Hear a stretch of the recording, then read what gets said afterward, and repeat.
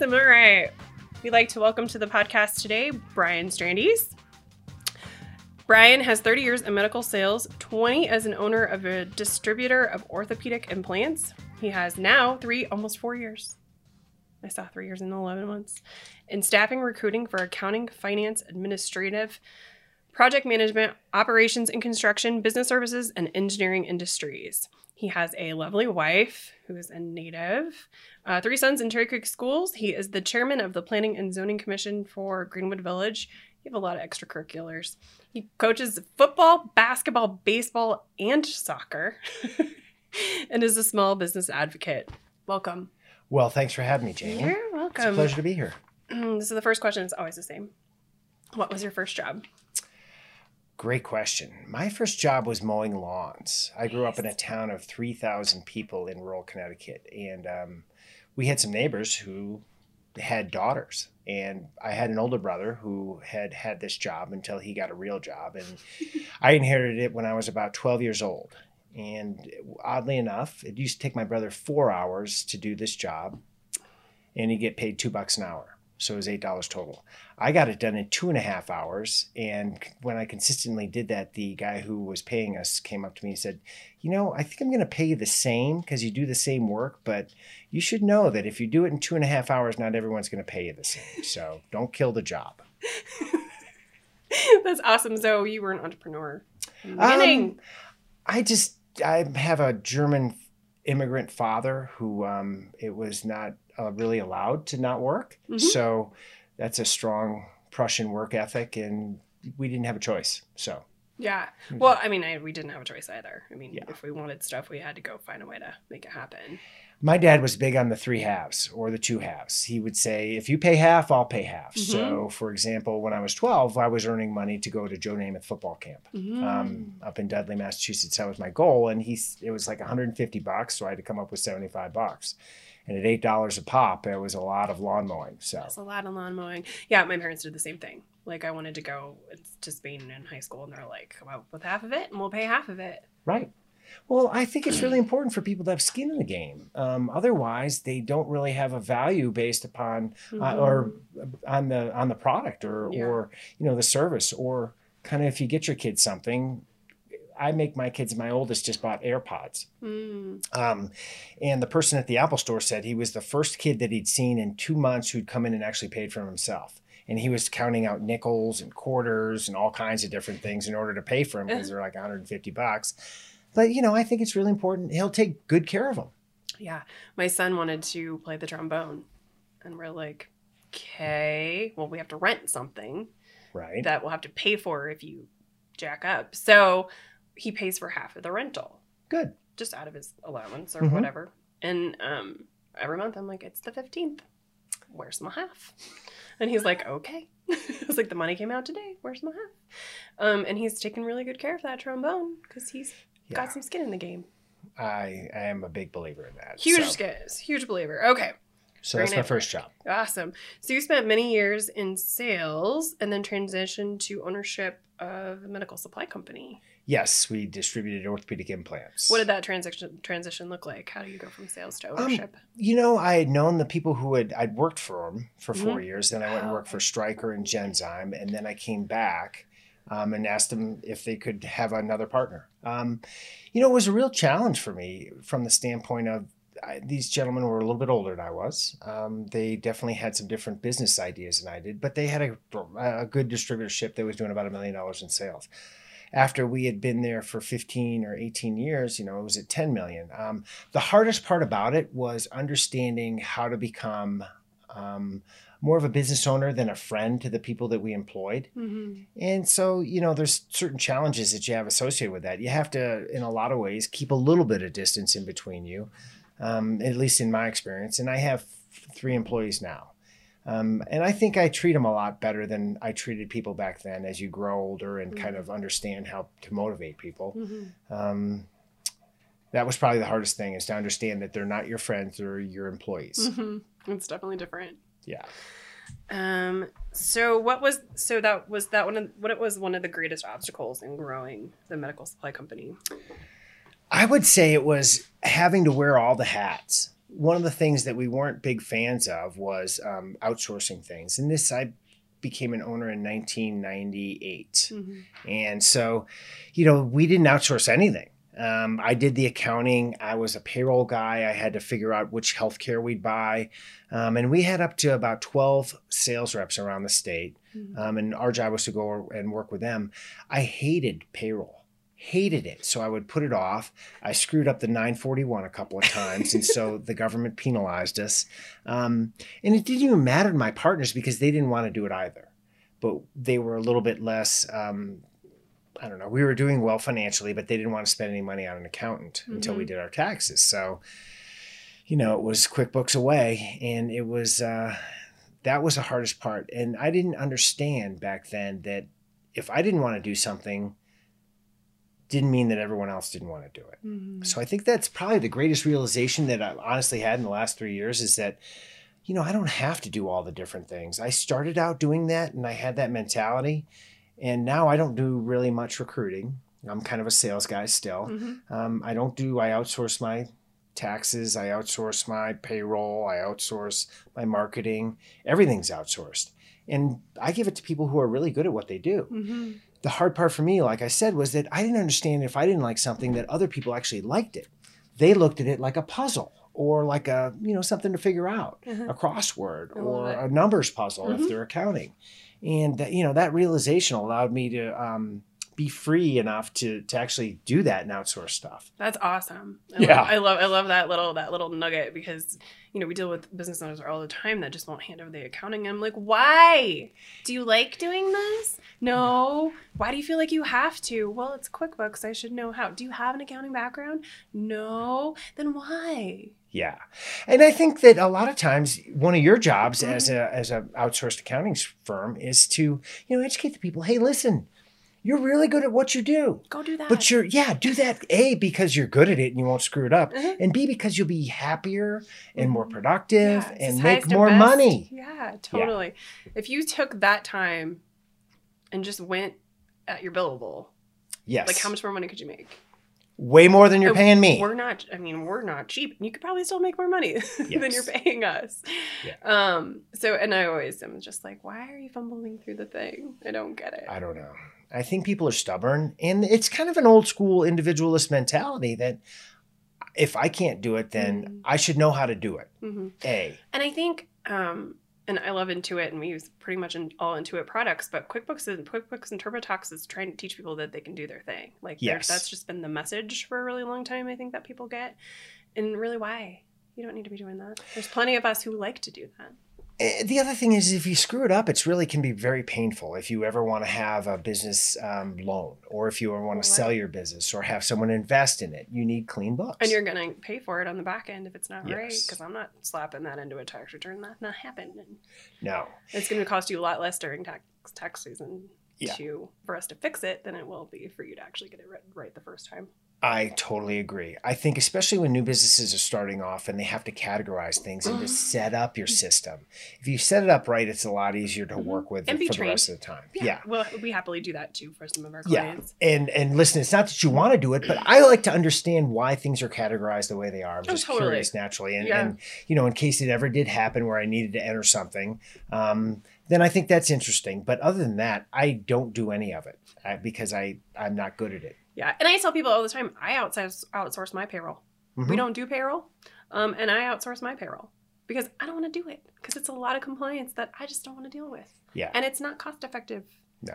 I can happily go make that money somewhere else. You do way better doing a podcast. Yeah, there you go. So you bought 10-2 almost 4 years ago. Yes. What made that industry appealing to you? So 10-2 does staffing. Yes, it started out as permanent part-time staffing, and 4 ladies got together in 2003 and had a great idea that there's some underutilized resources out there, mostly moms who stayed at home and could work from 10 till 2, drop their kids off at school and pick them up. And, they were marketing, they were sales, they were accountants. They did all the different things that normal people do, but they just wanted to have a lifestyle that allowed them to work half-time. So they started out permanent part-time. What I decided was after I knew that my medical career was over, I decided that I needed to continue to do something. I'm not independently wealthy. I have 3 young children, and I'm not really good at sitting around. So I looked at a plumbing distributorship, an electrical contractor, and making caramel for candy, actually. Caramel, that's These cool. are 3 businesses I investigated pretty seriously before I decided to buy this one. And it was kind of happenstance. One of my neighbors has a beignet party every year, and we were over at their house, and another neighbor actually had just sold his staffing company the year before, about 6 months before. So I started talking to him, and then I started investigating the industry, and I said, okay, well, this is a growing business, going to grow 5 to 7% a year. If I can grow in a growing industry, I can do okay. So I started looking for a staffing company. I thought this one had a unique proposition, and just bought it and started going. I love it. Yeah. So you've grown it from 10 to 2 to also 9 to 5. So you guys are doing part-time staffing and full-time. Yes. So about 2 years ago now, maybe 18 months ago, a friend of mine whose kid I coached in flag football and basketball came to me and said, hey, I work for a big company that does about $80 million in earth moving and wet utilities. I need a controller. Can you do that? Do you have the ability to find me one? Well, I didn't really know, but I knew that I had good people. And so I said, I don't know, Steve, I'll find out. So we went back and talked about it. And after that, after we did about a 2-month search, we were competing against a company called EKS&H, now the new Plant Moran. And they, out of the last 3 people that they interviewed, 2 of them were ours, and 1 of them was from EKS&H. That's when I knew we could do it. And so we ended up placing that person and 4 other accountants at that company. Oh, wow. And now we're working for an AP person. So, it's been a great relationship. But when we found out that we could do that, I thought I'd like to be diversified from a revenue stream standpoint. If we can do full-time staffing, some part-time staffing, and then do a little bit of recruiting, we can serve our clients better. The other part about that was when we did a survey, I bought the company, and one of the first things I did was survey the people in our database, the employees, potential employees. 70% of them that had come in as part-time people wanted to do full-time work. Their kids have been older since it started in 2003. They're in college, they're in high school, they have the time to do that. A lot of individuals were penalized or a little bit behind the schedule on their finances from 2007, 2008, and they wanted to do a little catch up. So the employees wanted it. The market right now is such that people aren't hiring a ton of part-time people. They're hiring full-time people, or they're getting staffing. So that kind of dried up to a certain extent. Our employees wanted to do full-time. So we said, okay, let's serve the employees and serve the clients. I love that because it gives that transition from those part-time people who want to go full-time. You can transition them to either a better fit or the same company or whatever. That's awesome. So now we do about 40% is part-time, probably 30% is full-time staffing, and 30% is placement as far as our revenues go. That's awesome. So how did you find your industry niches for 10 to 2? Great question. I like construction people because they're relatively simple. So in my medical career, I sold to a lot of orthopedic surgeons that are mostly ex-jock guys who were smart, but really enjoyed that field. I also sold to cardiovascular surgeons, heart surgeons, and some neurosurgeons. Not so much the sports guys who were smart, but just the smart guys who are smart. I find I relate better to people who are a little bit simpler. We don't do a lot of IT because I don't understand it very well. And I think that there's plenty of people who do that field very well. So, construction, manufacturing, engineering, it started out because the people that I knew were in that field, and it's just blossomed from there.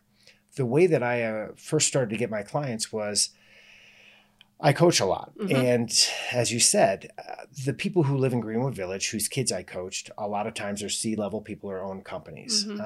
I went out to them initially when I bought this business. I said, listen, I don't really, quite frankly, know what we're doing. I have some really good people underneath me.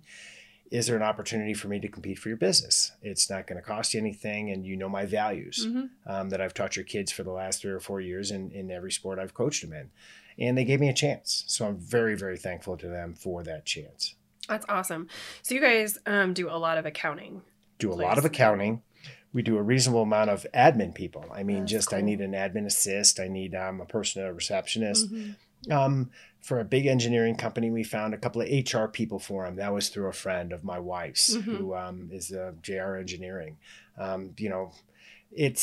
We do a lot of things. The thing that we're best at is matching cultures. So I spend a lot of time with employers and both the hiring manager as well as some of the employees in companies, and visit them and spend some time and figure out what their culture is. It doesn't matter if you're a web kind of team organization where accounting talks to manufacturing, which talks to sales, or if you're a little bit more siloed where they never really interact. But I want to figure out what person will thrive in that environment. Are they kind of a solo person, or do they need to be a part of a team? Or do they just want to check into work and then go home? Or do they have an aspiration to go from being an accounting manager to a controller to a CFO eventually? So we talk a lot to our employees and figure out what their aspirations are. We talk to the companies that are going to employ them and find out what their culture is and where they want the people to be. If they want a young and up and coming person or an established person with a lot of skills. So that's how we match them. That's awesome. So there's no like, it's a personality fit or whatever. It's culture to culture. Yes. To create that good bond. Yes. That's awesome. So, one of the things we talk about is that God either gives us skills or not, right? We have talent. Experience just comes with time. Skills we can learn. All right. If you have a reasonable brain, you can learn whatever skill there is. But culture, how you show up, how you serve your clients, what is important to you as far as being a member of a team or not being a member of a team, I don't think that changes. I know I made plenty of hiring mistakes when I was in my last business. I don't think I've made very many now, but I would hire people and I would become attached to them. They'd be my friends. Like I said, that was one of the drawbacks that I had. And I wouldn't understand that they just were not meant to do the job. In my experience now, I understand that people, if they're not meant to be at this company, just turn the page and move on. Yeah, it's better for them in the long run, and I know it's better for the company in the long run. Yes, I love it, because if you don't have a culture fit, things just don't work. No. And that's okay. Yeah. It just doesn't work. It's like a marriage. Yeah. Listen, sometimes, I think you fall in love because of chemicals, all right? You stay in love because of a choice. Right. I mean, it's just the way I look at stuff. I love it. You're like, we're gonna stay employed as a choice here. Yeah, because we work together well. I understand how you work. We understand how we serve our clients, and we both serve the mission of the company. That's awesome. I love it. So, you're kind of jumping around a little bit. It's okay. So what are some of the biggest obstacles you overcame with 10 to 2? After buying it? Well, I think the biggest obstacle I overcame was, I had a lot of relationships in the medical field. I didn't know anyone in the business world. So I didn't know any business owners. I went to hospitals, surgery centers, and doctors' offices. The hardest part was kind of getting ingrained. So I joined a BNI group, and I joined a master network group, and I joined a lot of different groups that didn't work out very well for me. I spent a lot of time trying to figure out, where's my tribe? Where are the people that I can serve and that can help serve me? Find me clients, find me employees, as well as just be sounding boards for different ideas that I had, or how to get out of a jam, or a different way to tackle an obstacle in my way.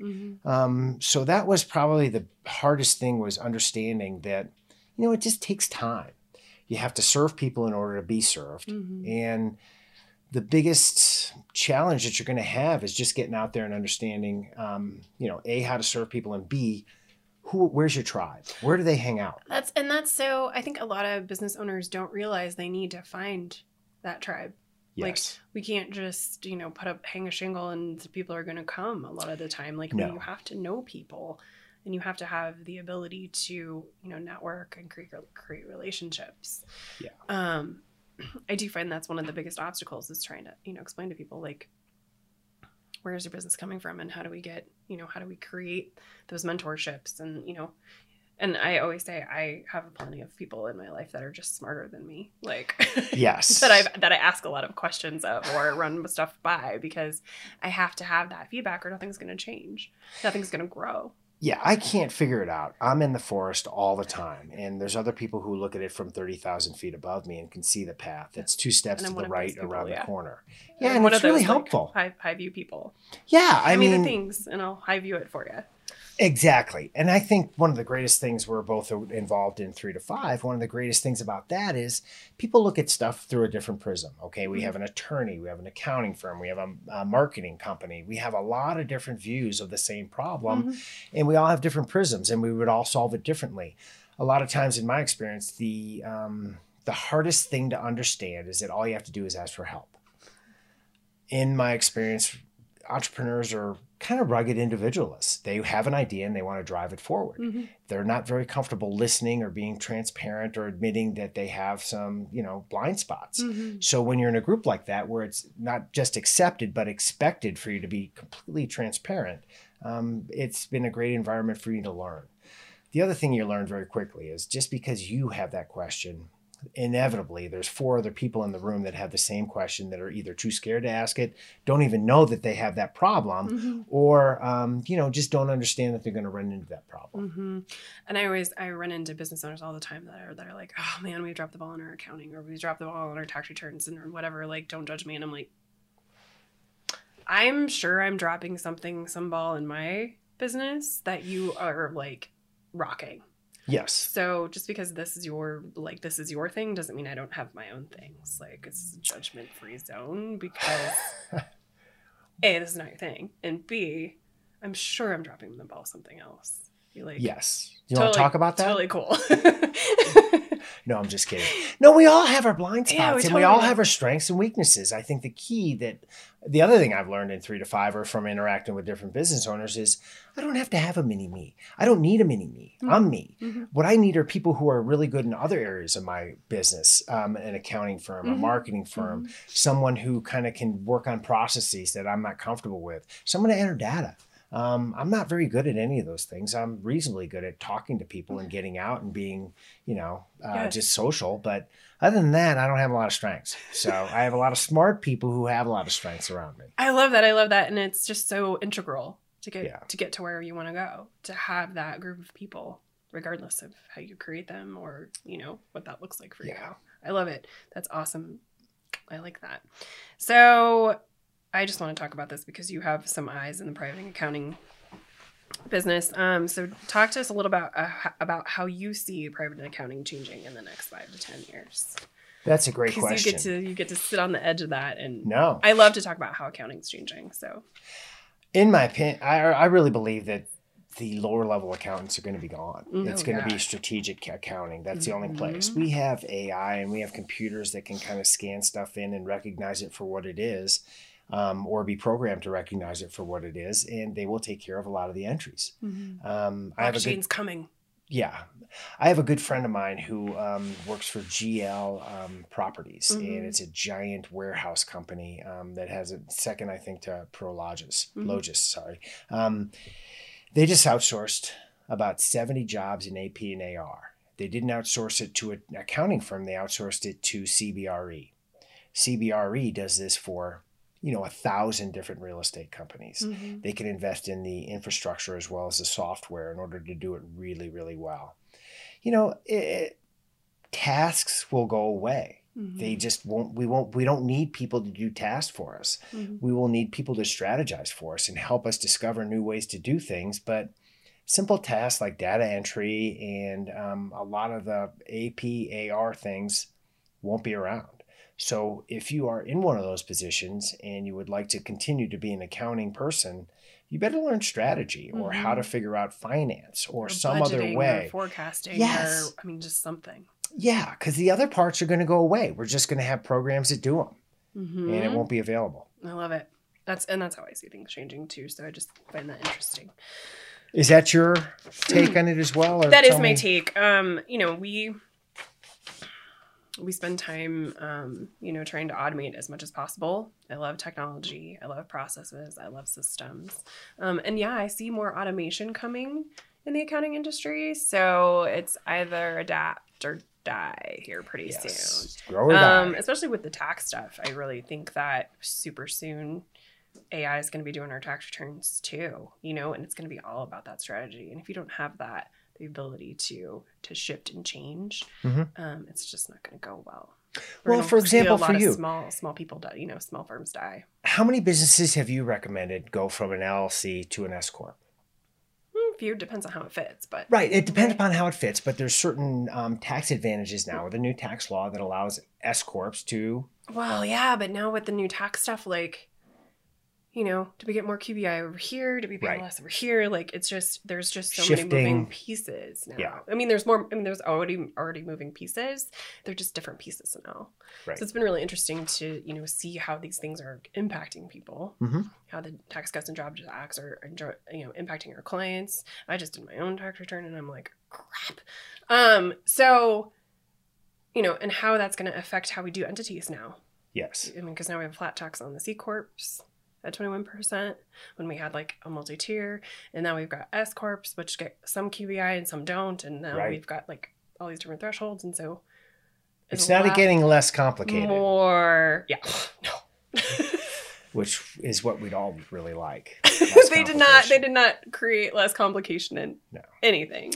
Job security. For a strategy person like yourself. Security, absolutely. Yes. I know. And so it's, how do you look at these things, right? So I'm in a lot of tax forums. And there's a set of people who are just like, I'm out. Yeah. I can't do it adapt. anymore. You know, I can't adapt. And then there's some of us that are just like, okay, so how does this affect that? And how do we get this to change this? And how do we move the pieces? Because it's all about the strategy. And it's always been about the strategy and about proactive planning. For me, most accountants don't think like that, though. Yeah. You know, most private. Most are backward looking. How can we react to this? You're like, how can we proactively plan for this so that it minimizes the implications of it? Right. Or at least you know what it's going to look like. Yes. At least it's not a surprise. Prepare.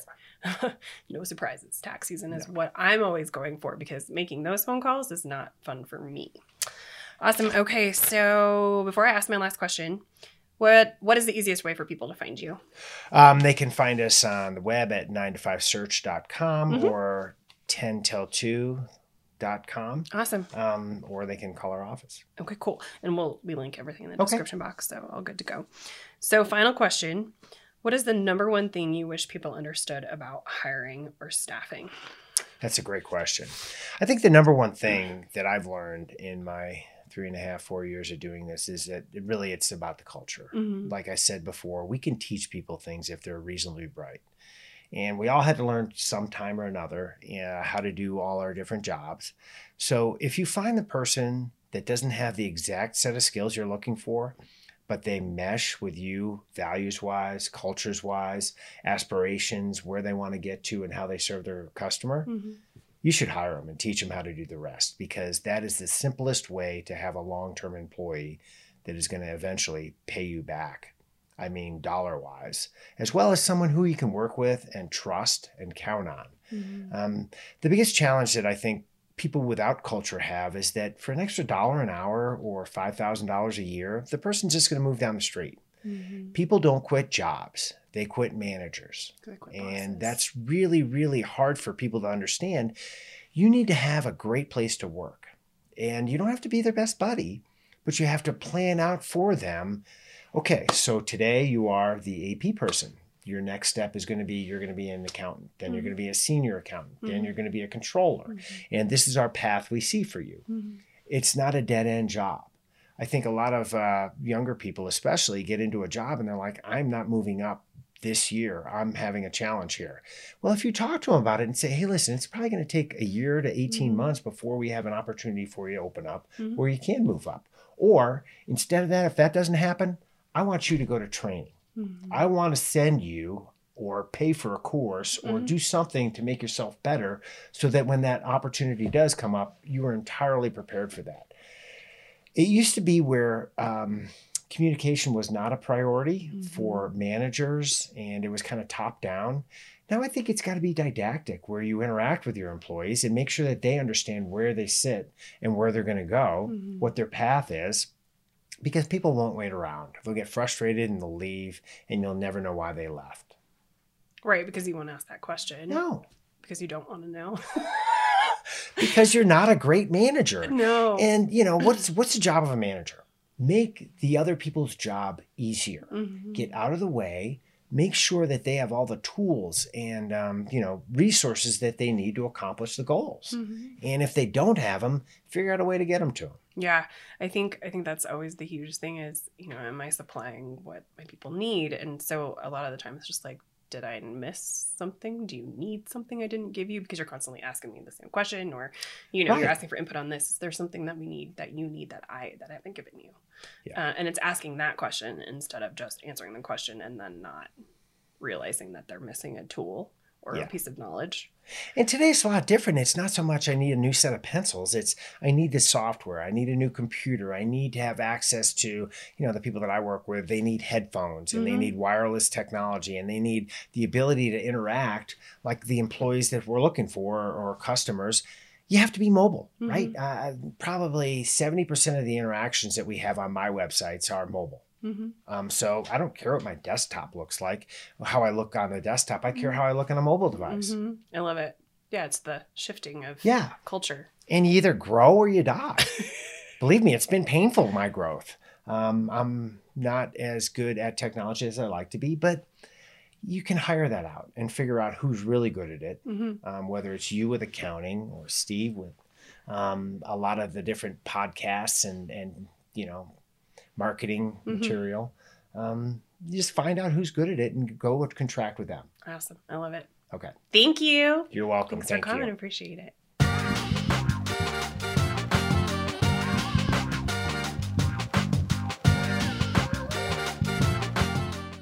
Hey y'all, thanks for listening. If you found this podcast to be inspiring, helpful, and entertaining, please like and subscribe. This helps us grow the community and reach more people. If you are interested in learning more about this episode's guest or accessing any of the books or other resources mentioned in this episode, be sure to check out the description box below. Until next time, be abundant.